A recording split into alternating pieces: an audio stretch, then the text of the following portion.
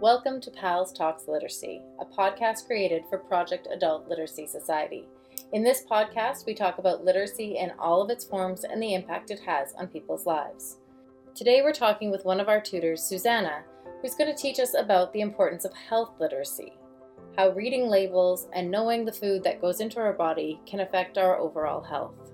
Hi, Erin. Thanks for having me on this podcast. It's really a great opportunity for me to tell the audience what I'm passionate about. So I'm going into my fourth year of my Bachelor's of Science in Nutrition, minoring in global health. What does global health mean?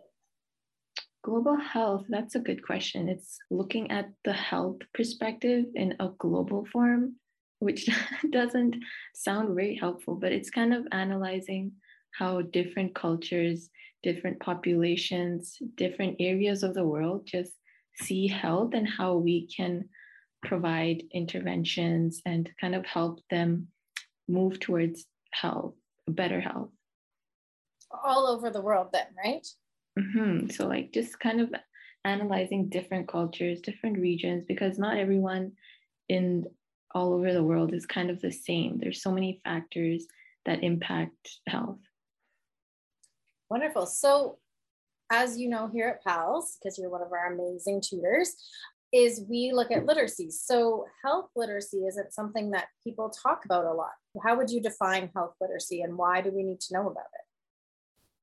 Yeah, so health literacy, it's really broad topic. It has many different kind of factors in it, but it can be simplified to say how a person has the knowledge, the skills, and the motivation and the capacity to like engage in a behavior that they know will have good health outcomes.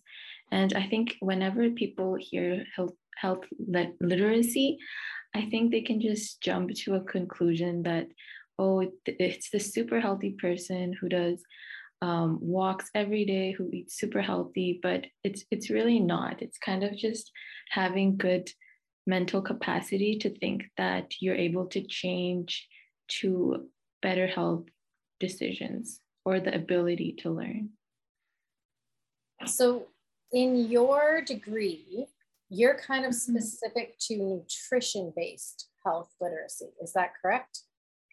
Yes. Because sometimes you could think of health literacy as medicine as well, but you're looking at like the underlying causes of maybe diseases. Yeah, because part of my degree is healthy eating, but it's also how healthy eating it impacts your health outcomes. So there's so many different foods that if you eat a lot, you can increase your chances of XY disease. So we're really trying to look at kind of the before period where you can get a disease, if that makes sense. So you're looking at ways to prevent it. You're trying to find out what was the cause and then prevent it in others. Yeah, prevent, because there's really so much research and evidence going on about how food impacts your physiological outcomes. Amazing. Sounds like a really interesting degree to be in. Yes, for sure. Talking about health literacy and the importance of nutrition, how can we increase our literacy in health? Yeah, that's a really good question. And I feel like there's no right answer, or it's not an overnight process. It's a lot of baby steps and kind of taking simpler steps. So let's say you don't have the skills to cook like the healthiest meal, but what you can do is kind of start small and watch like perhaps healthy cooking YouTube videos. And even when you grocery shop, you can choose for whole foods like produce and kind of sticking away from the boxed foods and kind of like the microwavable foods. And another part of health literacy is you can start reading the food labels and try to understand how the food you eat actually impacts your health outcomes. And we'll get more into food labels later.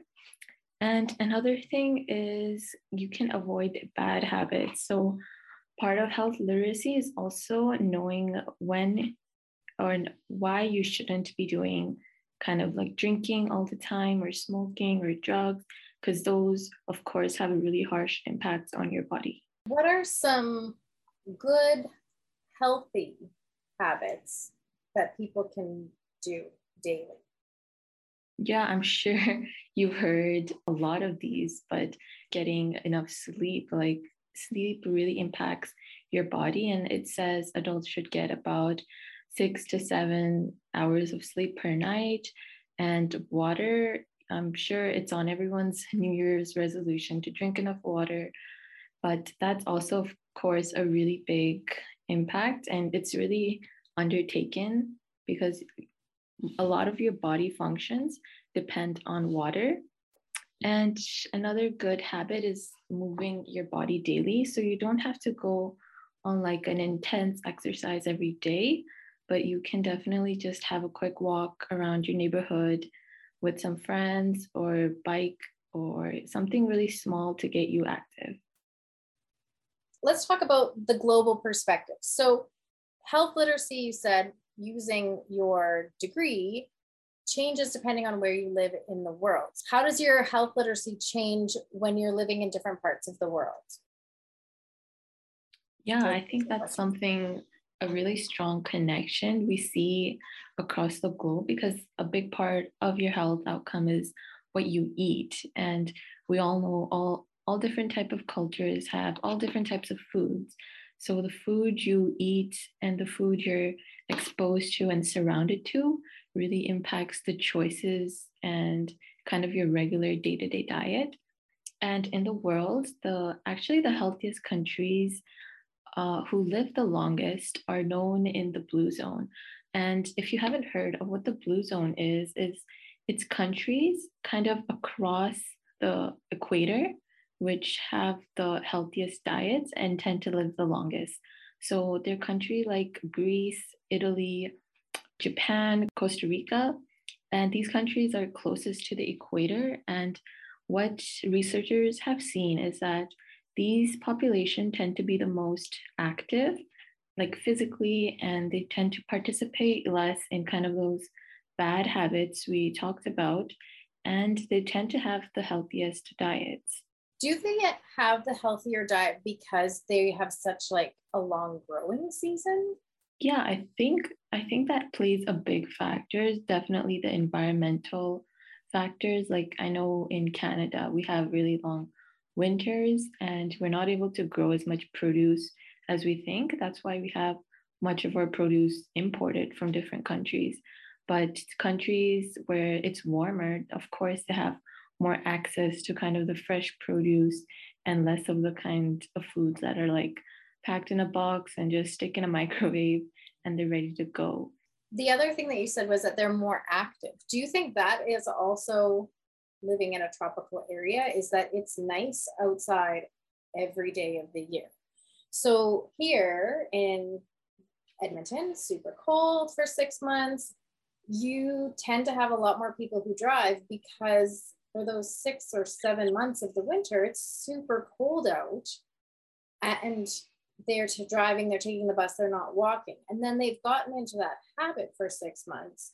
So they don't switch and then walk in the summer. Now, some people do, but do you think that also affects the health and the activity level of the citizens?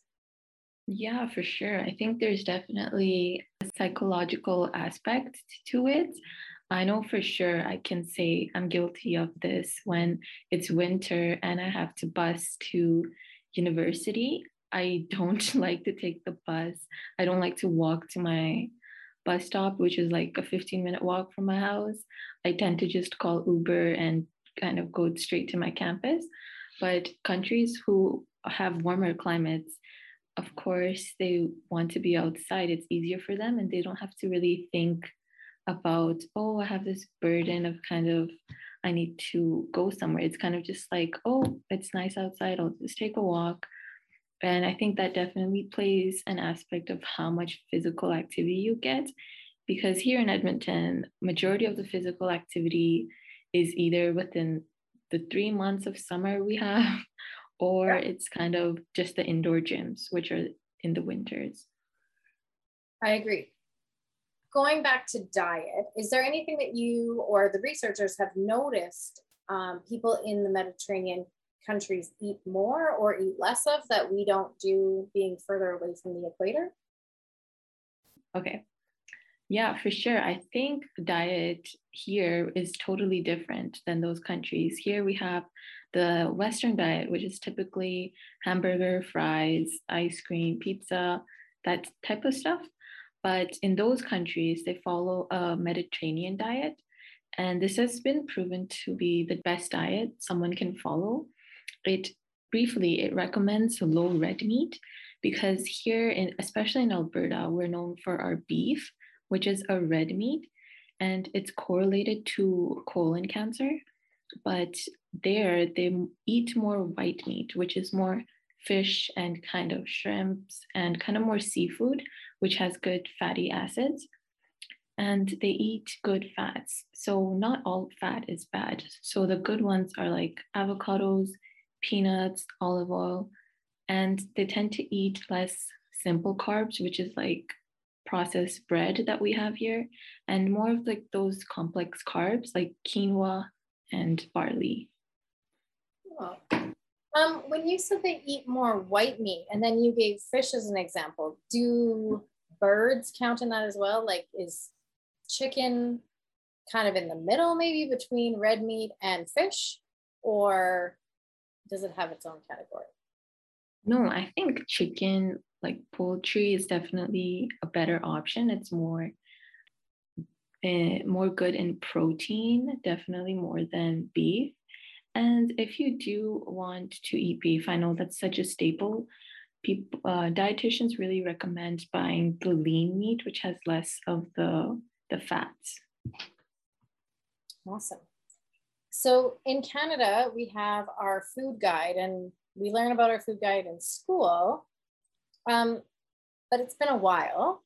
Could you maybe remind us a little bit about what's in Canada's food guide and why we should be following it? Yeah, so the food guide is a great tool that Canada gave to all its populations, and it was released back in early 2000s, and they recently revised it in 2019. So it's basically a guide that tells a person how much of each food group they should eat every day. So these are called servings. So each food group is called the carbohydrates, which is like your rice, your bread, your bagels, and then you got your meat and alternatives, which are more focused on the proteins. You got your dairy, which is milk, yogurt, and of course you got your produce, your fruits and vegetables. Okay, so with that, how could you use the Canada Food Guide to help increase health literacy? Yeah, so the food guide, it's kind of a tool. So it measures one serving of each type of food. And these servings vary. So like one serving of protein can be 2 eggs or half a cup of cooked chicken. So the food guide gives what types of foods equaled one serving. And it does this with each food group. So all of those 4 food groups. So what you can do is look at the food group, and there's a table that has kind of your age and your gender. And it tells you how many of those servings you should eat per day. So when they came up with the food guide, who contributed to it? Yeah, so there's of course the dietitians that really had an impact of how many types of carbs and proteins and dairy, how much each of those should a person eat, and it depends on their age and gender. So there's of course some more doctors that kind of got into this sense that they said how much of each type of food group should be eaten per day that can prevent certain illnesses, and especially for children, because children are at a vulnerable age. So they should really make sure they're getting enough dairy for their bones to maintain good bone health. Awesome. So you've mentioned a couple of times that it depends on your age and it depends on your gender. I've never noticed an age and a gender on the Canada Food Guide I've looked at. It's always kind of just, and I think they've changed this and updated it a lot since, but sometimes it was a pyramid, sometimes it was a plate, and they'd like divide the plate into how much you should have of each. But with it being related to age and to gender, what should adults, because we do adult education, what should adults be focusing more on? Do they need more dairy, or is that more for when you're growing? Would they maybe need more vegetables? Okay, I think when you reach adulthood, it's really more about making sure you eat a good balance of everything. That's why they recommend for children to make sure they get enough dairy, because that's the only time that they can gain good bone health. Because when you reach mid-20s, you actually stop growing your bones. There's nothing you can do. So having dairy is good, but it's not going to be super beneficial as it was when you were in your teens. So in adulthood, I think it's really good to make sure you're getting your produce in, because a lot of Canadians, they have more pre-cooked meals, and those really don't have the highest amount of fiber that like fruits give and like vegetables. Okay, that's excellent.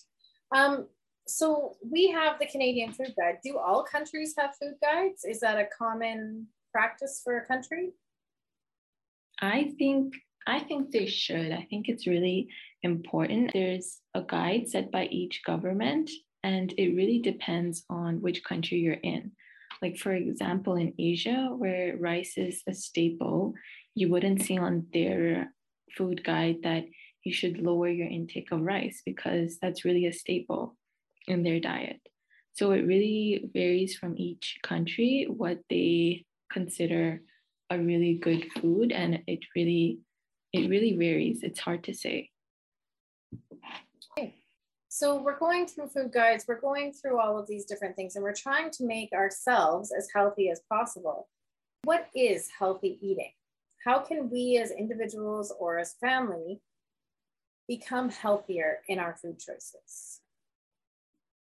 Yeah, that's definitely important, and it's good to start your action. And I think that it's hard to maintain a habit when you just kind of jump off the deep end. So I think you should really just start taking baby steps and be mindful and balanced in your eating. So you don't have to cut out everything. You don't have to just wake up and be like, I'm going to cut everything from my diet and only eat salads. Because you should create a balance between incorporating healthy foods and getting active, and also giving yourself a treat when you deserve it. And as families, I think it's really hard to manage because everyone has their own likes and dislikes. Like, as a mother, it would be hard for her to cook healthy meals, especially for like younger kids who are kind of picky on what to eat. But I think it's a good start to have a good budget and kind of plan all your meals in the start of the week. And this can really help you cut cost as well, because it's a lot easier to kind of get puzzled of what to eat, and you kind of order takeout maybe too many nights in the week, and it really builds up. So I think having a budget and meal prepping can really take off the tension and kind of help you be more aware of what you're eating. I agree. When I first left university, I went to a seminar one day on eating healthy, and it was like fast but healthy foods. And I think someone had just come out with a cookbook for it. So of course they wanted you to buy the cookbook, and we did. But the main thing about that whole course was meal plan. And if you know what you're going to have, and you've bought the food for your week, and it's got all of these things, you don't have to think about it when you get home. And it was a game changer for me because I was like, oh, maybe I want to eat this, but I wouldn't have all the ingredients. And then you can't make that. So then you're frustrated and you can't figure out what you want. So then I think you do fall into that, either a boxed easy food or takeout or these unhealthier choices because you don't have all the ingredients to make it. So that planning ahead of time, although it takes time, really does help you eat a lot healthier. Yeah, I think it's a really powerful habit you can get into because in the long term, it really cuts down your costs and it gives you an idea so you don't have to think about it. Like you don't come home from a 9 to 5 and you're like, oh, what am I going to eat today? And it's kind of simpler to just get all your ingredients ready and like you're good to go. Exactly. So when we look at the foods that we eat, how do we know what is healthy? So you're trying to decide what you're going to have for the week, and you're thinking of things like my father is diabetic, but he's also on dialysis. So we really have to watch things like sodium and fats and sugars. So how do we do that? Especially if you're coming from a non-science perspective, it's hard to kind of understand the food labels. So if we're looking at sodium intake is actually a very big problem in Canada. So Canada set the guidelines for a daily intake of 2,300 milligrams. So this is called the upper intake level, and it's kind of like, hey, so if you're a Canadian, you should only eat 2,300 milligrams of sodium. But it's been evidence that many Canadians actually pass this level. So they pass the normal intake and they pass the maximum level. And this can lead to problems in their blood pressure and lots of other things. So for sodium, you should really look in the back label if it's under 15%, because under 15% means it's little, but if it has anything over 35%, it is very high and you should put it back on the shelf. So you kind of have a good number there, right? So anything under 15 is good and over 35 is too much. Yeah, it's definitely too much. And in the food label, it actually says on the very bottom, kind of this little guide, this cheat sheet. It's like under 15 is okay, over 35 is too much. But it's such a small print. I think many Canadian consumers don't even look at this. I think a lot of people in Canada look at the food guide when they're in school and they're learning these things. And then I know for a fact that they come home from school and they say, Mom, this is what we're supposed to be eating. And I know that because my twins both were in that class this year with the Canada Food Guide, and they came home and they had a lot to tell me about every meal we have eaten since. Good and bad things, but like they're very into it. But then once you kind of hit a certain age, it's not taught in school, and not everyone has a food guide on their fridge, and so you kind of forget. Yeah, you do. That's another definitely. habit.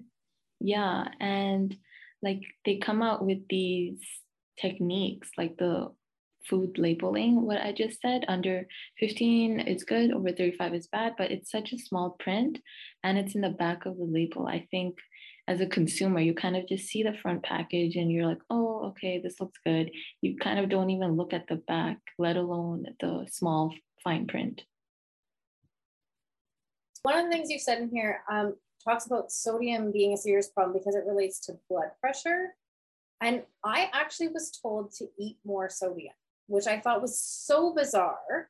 But when I was pregnant, my blood pressure was really dangerously low. And so they told me to go walk around and eat chips. That was my doctor's recommendation.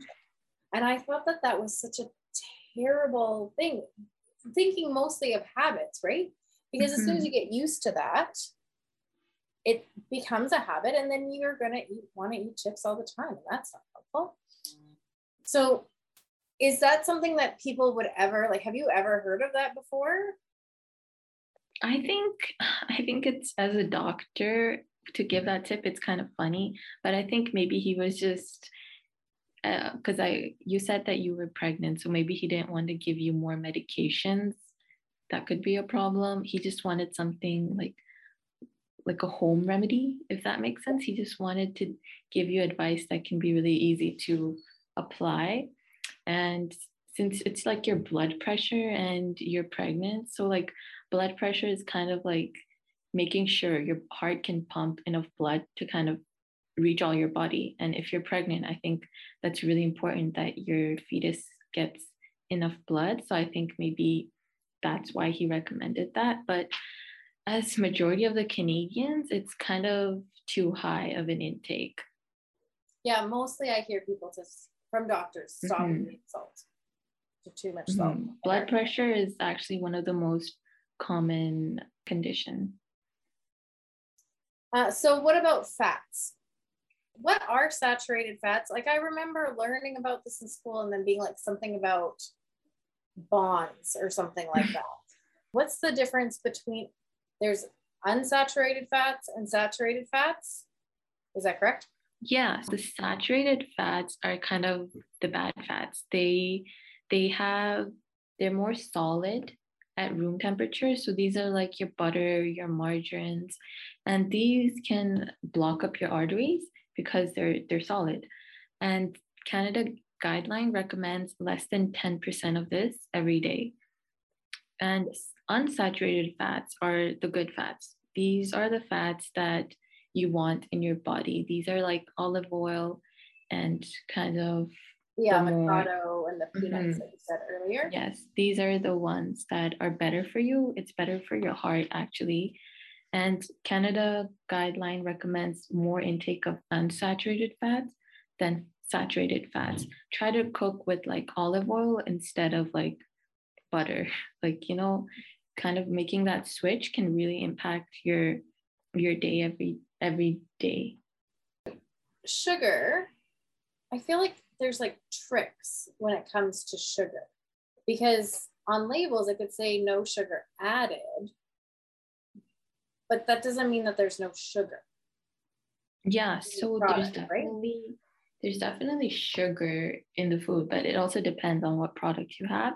But you should really look at the back as well, because it would say no sugar added, but then it could also say naturally sweetened. So that's kind of like, it's not the best to have a lot of even naturally sweetened. And similar with saturated fats, the Canada guideline recommends 10% of this every day. So approximately 50 grams or 12 teaspoons.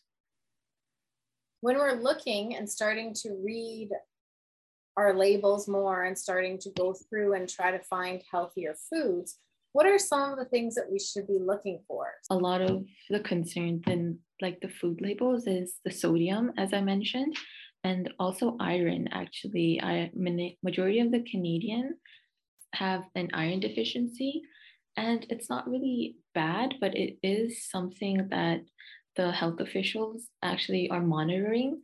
So you should really try to have foods that have higher iron, like picking like the barley cereals instead of like the sugary cereals, and having granola and pomegranates.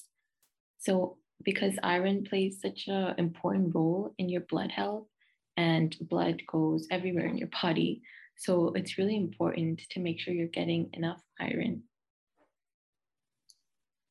Okay, iron's also in a lot of red meats, but having these other, like the cereals and the granola, is a healthier way to get iron into your body than a lot of red meat, correct?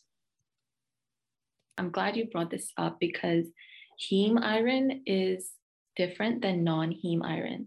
So in red meat, it's heme iron, which is actually less absorbable in your body than non-heme iron. So non-heme iron are in foods like grains and beans and vegetables and fruits and nuts.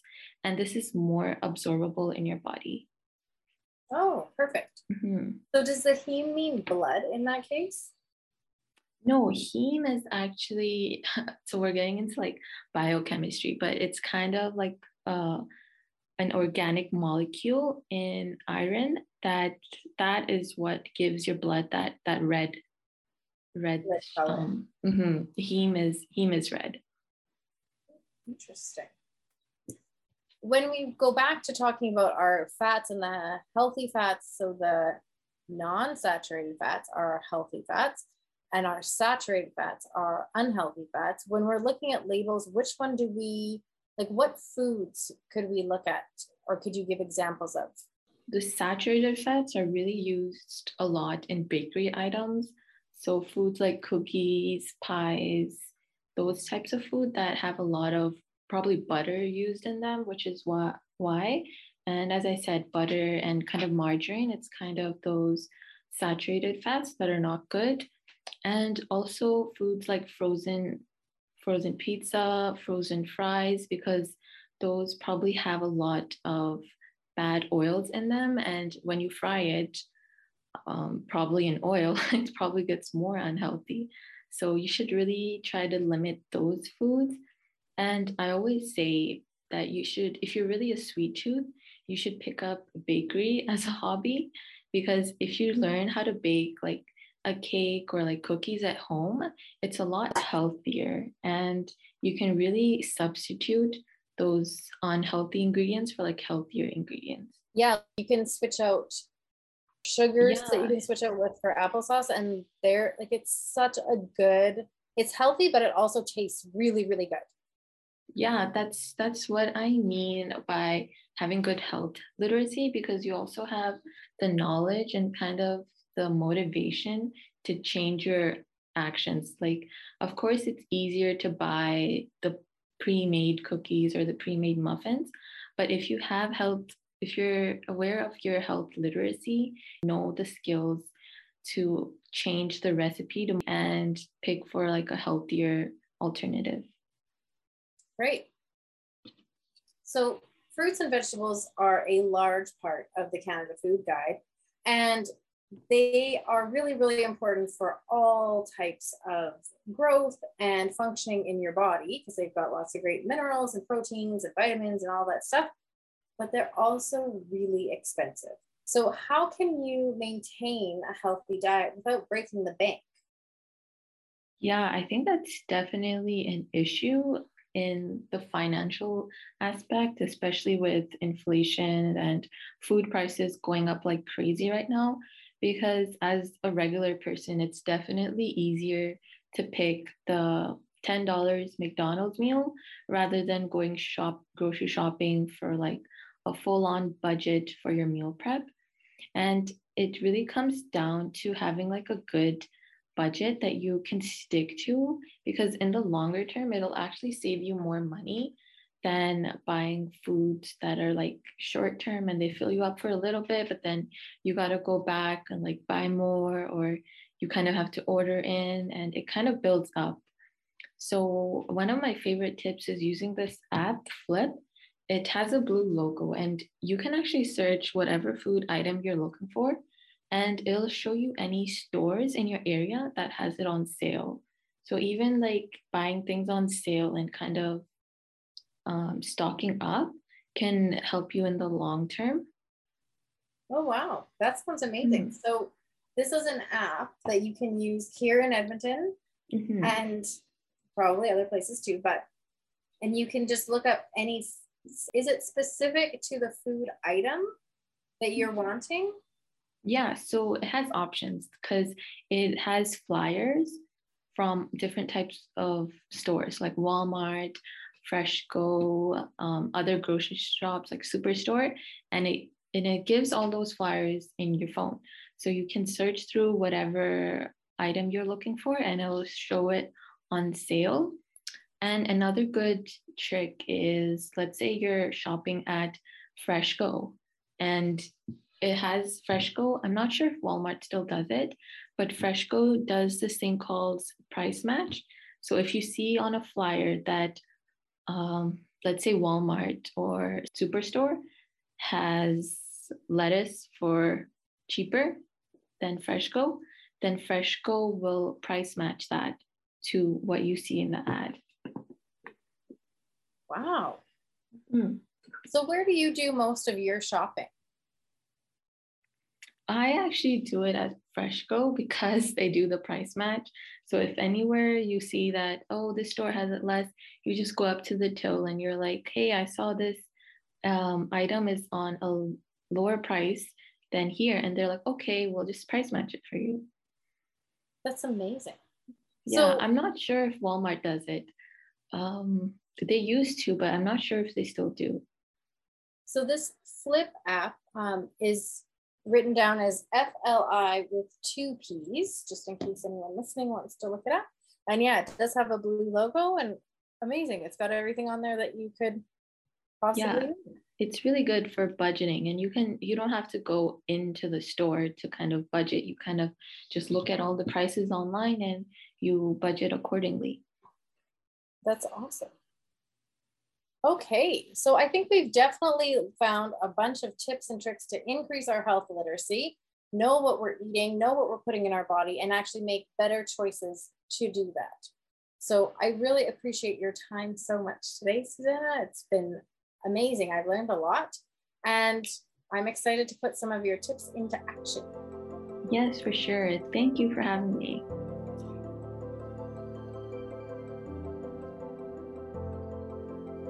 This podcast was recorded on Treaty 6 territory. We respect the First Nations, Métis, Inuit, and all the First Peoples of Canada, whose presence continues to enrich our community.